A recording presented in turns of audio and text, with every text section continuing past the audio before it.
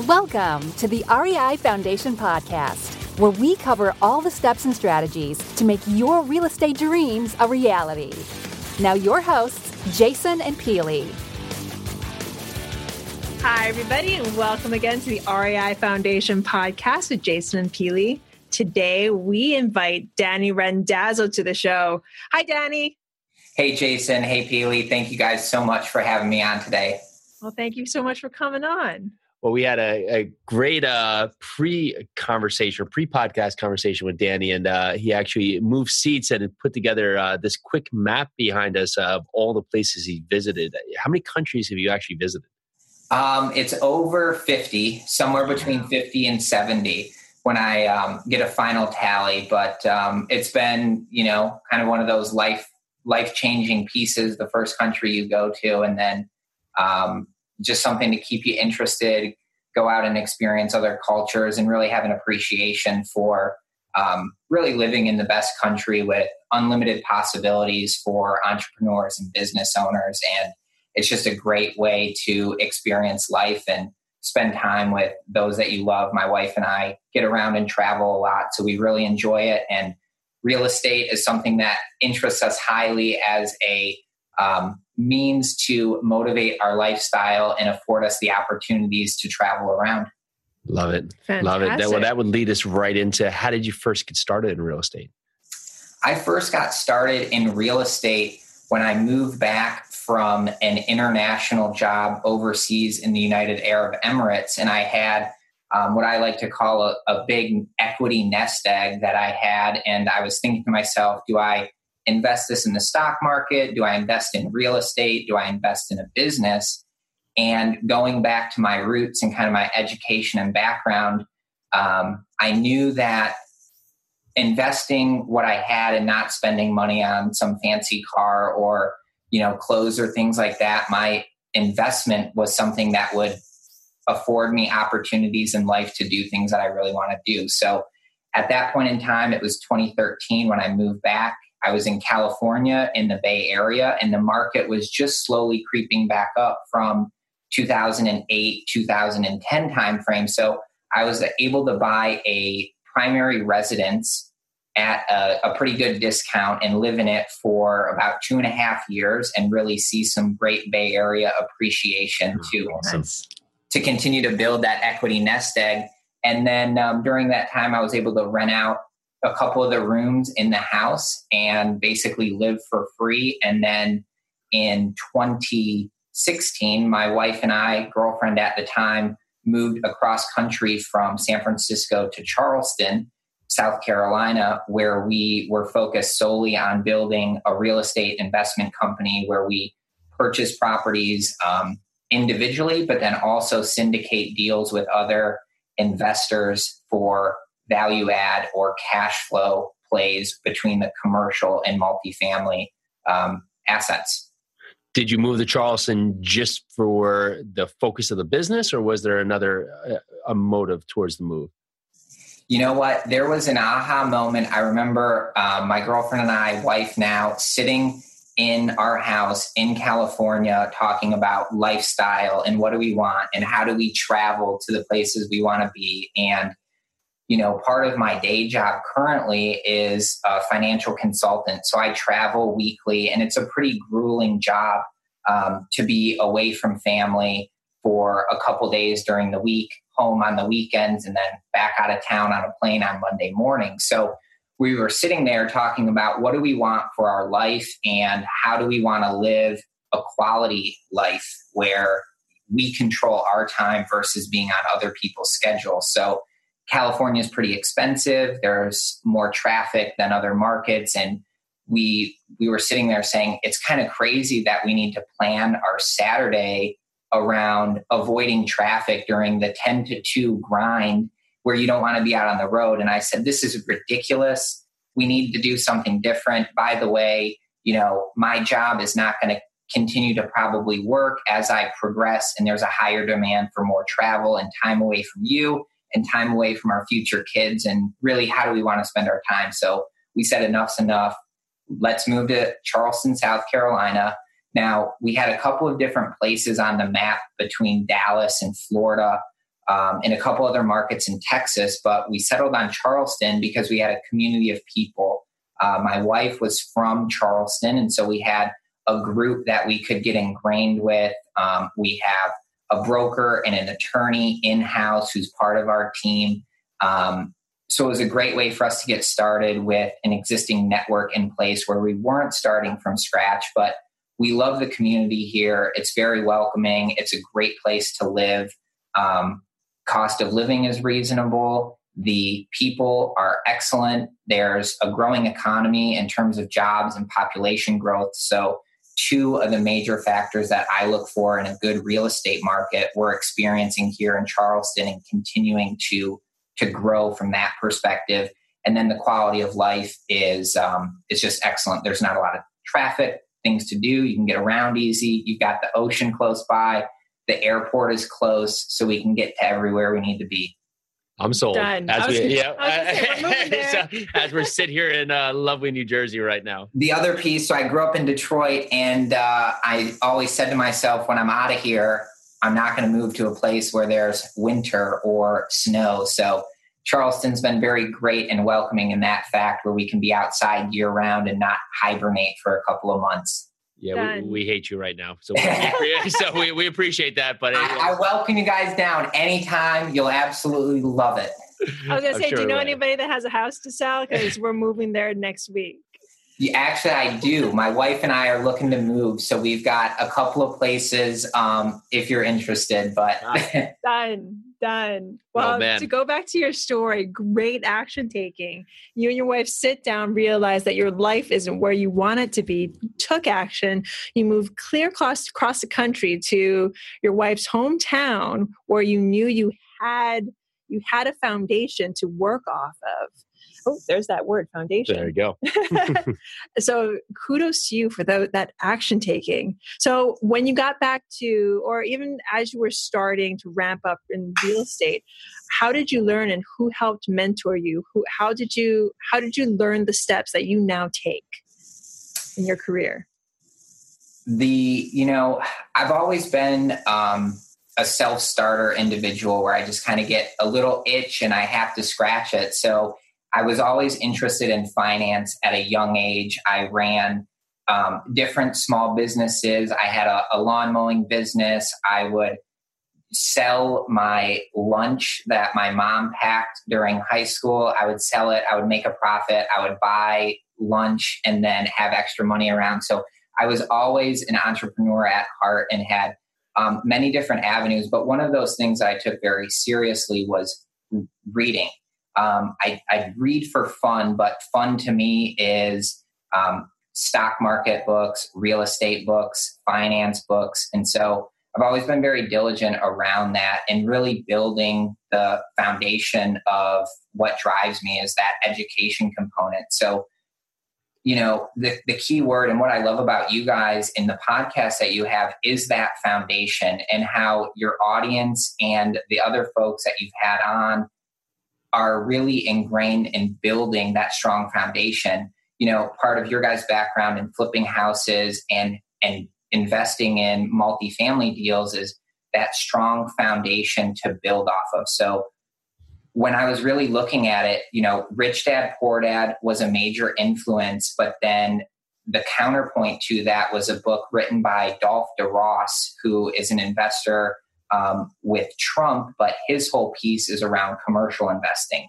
And what I love about commercial investing compared to single families or small multifamilies is commercial investing. You have the ability to really scale and grow your monthly cash flow in a faster method if your price point is obviously higher. There's a difference between buying 10 $100,000 single family homes versus $1 million commercial property where you can have, lower maintenance, lower management oversight and potentially higher margin when you bring in some of those commercial triple net lease options as compared to a single family rental. So reading those books by Dolph DeRoss and Robert Kiyosaki, I would say, were the foundation that drove me to make the decision to invest either in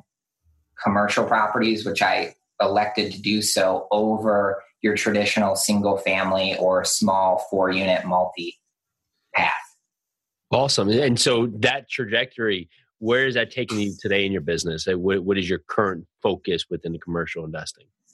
My current focus with commercial investing is to grow the passive income or the cash flow per month with some of those investments. So I like to focus a lot on, what I want for my personal goals and my family goals around how much income do we want to generate from our investments and what is that monthly cash flow number. So from that perspective, when evaluating commercial opportunities, we like to look for properties that will, number one, produce cash flow on day one of purchase or very quickly thereafter if there is a value add component. We're not looking to do spec builds or any sort of development of a new commercial building. We're trying to buy cash flow producing properties from day one to generate additional income,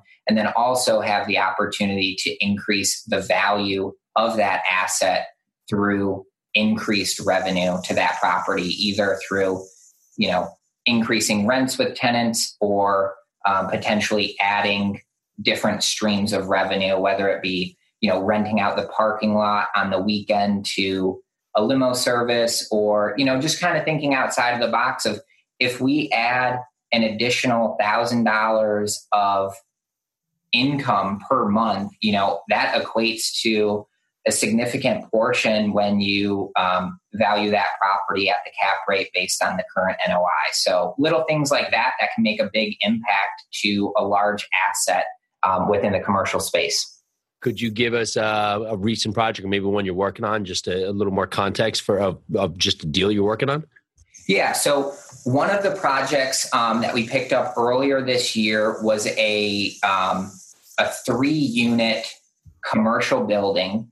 And one of the units was about 3,700 square feet in size, and it was rented out to a single tenant paying a pretty low price per square foot. And so we were able to repurpose that asset, and instead of renting out to one tenant, we broke out the 3,700 square feet into 11 different offices. And currently we're renting it at a much higher price per square foot.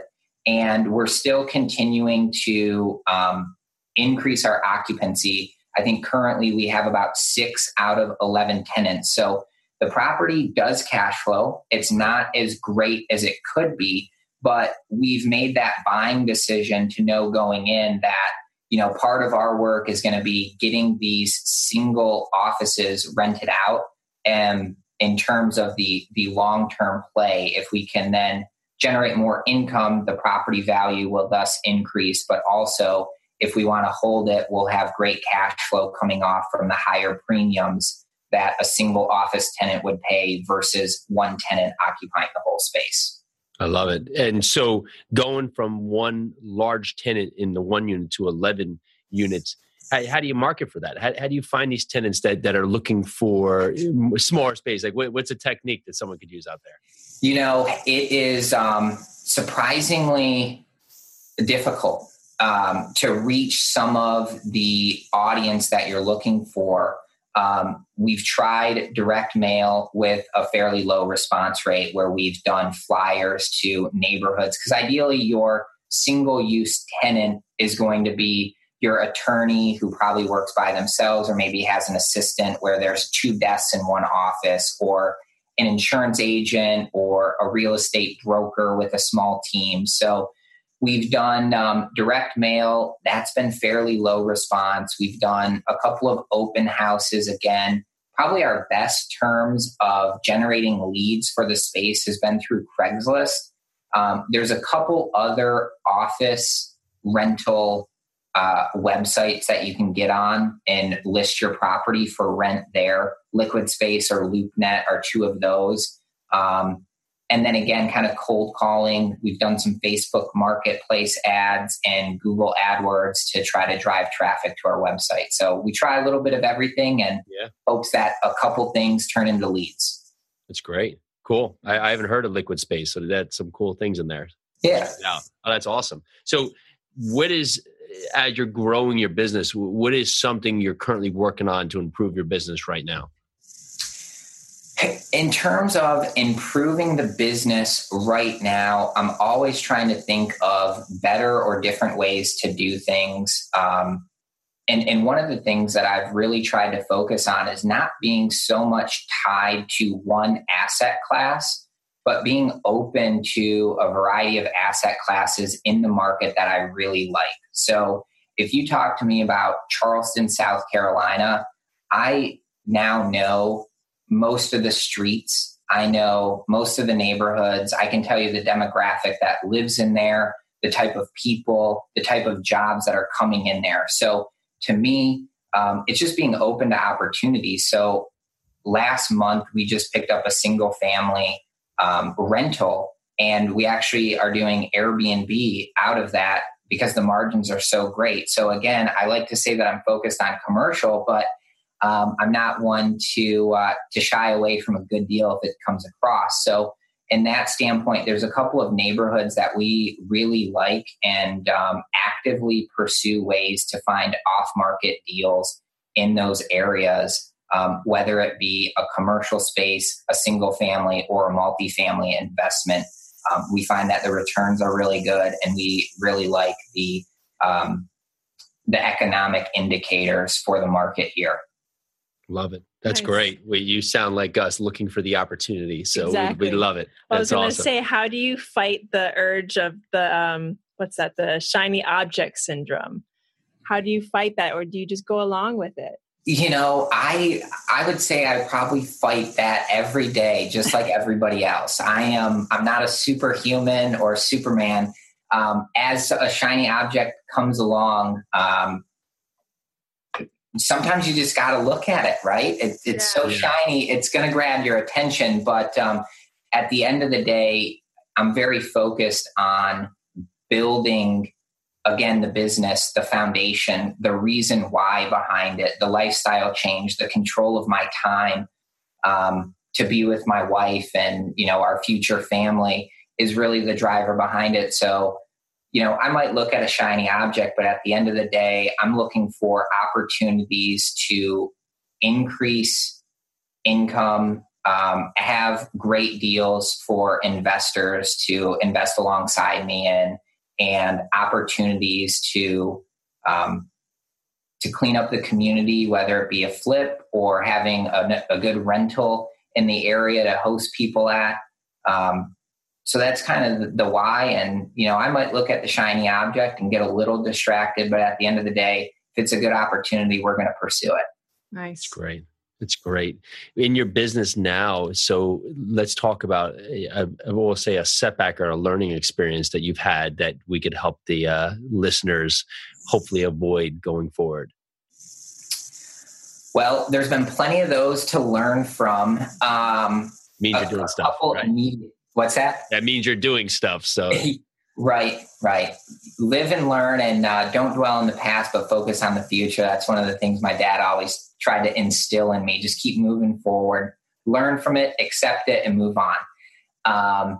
So from that standpoint, one of the things that immediately jumps to mind is probably a mistake in negotiating and probably getting a little too excited about the shiny object syndrome, where you find a good deal in a market or a neighborhood that you really like, and being a little aggressive when you may just need to think on it for 24 hours, 48 hours, and let the seller kind of think on it as well from that standpoint. So, I would say maybe being a little bit more patient, and that may afford you the opportunity to save some money, be it in purchase price or in the terms of the agreement. So in one deal, we negotiated to buy it, and the closing date was set up for the 26th or 27th of the month. And had I waited or negotiated to extend that to the 3rd or the 4th of the month, we would have been able to skip one of the mortgage payments, and it would have saved us a couple $1,000s. Now, that's not a huge loss to the property, but in that event, it would just save cash flow for that short term. And, rather than getting too excited about the opportunity, just try to work with the seller on that piece. Yeah, it's great. Nice. Thank you. Yeah, it's a great point right there. You're closing at the end of the month, and then closing at the beginning of the month, you can also get back to rent, so you can start in a better cash flow position. That's amazing. Yeah. Yeah, love it. Love it. So awesome. So let's dive a little bit deeper into what makes Danny tick. What is your big why? My big why is to be focused on getting my time back to spend. And the biggest reason for that, just with my travel, I want to wake up in my own bed next to my wife every day. And right now I don't get to do that. So that's my number one why, that motivating factor that wakes me up early, that keeps me going till late in the night to just grind it out. In addition to that, there's a couple other whys that I have. And, I think it's really important to stay focused and get very clear on it. Last week, I sat down and wrote those whys out. I think it's really important that your listeners actually write the whys out. You may have it in your head, but when you write it out, you can look at that goal, you can make it happen. So the big one for me, control my time, wake up in my own bed, have control over my financial success versus being tied to a corporate job where that may change or may go away or, may be obsolete in a couple of years. So from that perspective, I like real estate in that regard because you can control it. It's an asset that, typically retains most of its value. You're going to have ups and downs, but if you're buying cash flow producing assets, that cash flow should cover your debt service if you're buying it properly. That's great. And so this may be a bit repetitive. So where do you see your business in 5 years? Where will you be?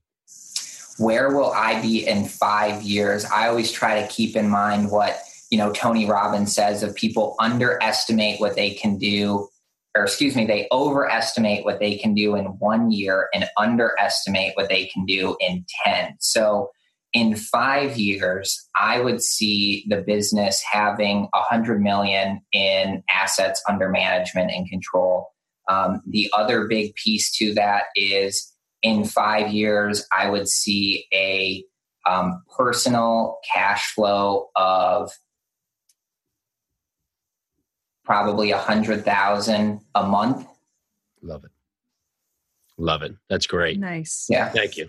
That's really good. I'm actually going to backtrack like 2 steps back to what you said about everybody knowing and writing down their goals. I want to tell all the listeners out there, you should actually be writing down your goals every day and telling that goal to yourself all the time. Because once you get into your head, it's just time. Yeah, it sure is. And just verifiable, justifiable goals is the hardest thing to have, because you can just say, I want to invest in real estate, but what does that actually mean? So great steps for you. I love those points right numbers there. And look forward to seeing you in 5 years at those points. So that's awesome. Cool. The steps now would be, we would love to know if you were backtracking to when you first got started, what would be something that you would have loved to hear from someone around you to help you take your first stab into real estate? Taking the first step into real estate. I would say it's still something that I'm working on as far as surrounding myself with more like-minded individuals and mentors to help guide as you go through new transactions. So from that standpoint, I would love to have more people around me to support and have a continued network. You guys and I are connected in that sense where we have a community around us and we can bounce ideas off of people. But I think it's really important to step outside of your computer and connect in person with people, walk people through your property or show them what you're working on and just validate your numbers. So for me getting started, I think it would have been helpful. I probably would have avoided some of the mistakes that I've made. Having a mentor or someone to help kind of coach me through the process or tell me what they've learned. Part of what I do now, I have friends who'll contact me if they're just buying their first primary residence and saying, help me through the contract piece or help me through the negotiating piece because it's their first time doing it. And now, I've done many deals and know how to get through the basics of the contract and tricky things that you don't understand until the first time you've done something. So from that standpoint, I think I'm still searching for it, but just have a mentor, go to somebody locally, even connect with them online, but make sure you can get them on the phone and have them help you walk through the scenario just to be another eyes and ears. And, if they know more than you do, it'll certainly be helpful.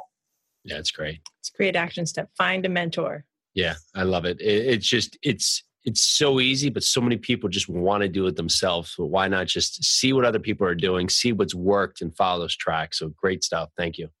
Thank you very much. Yeah, I think it's really important too. You might think spending time to find a mentor versus spending time to go out and source off-market deals is a better use of your time. But at the end of the day, having someone in your corner that you can rely on to help coach you through and give their experience and opinions about something is going to probably save you thousands down the road. Yeah. Yes. I love it. Well, what are some words to live by? Oh, words to live by.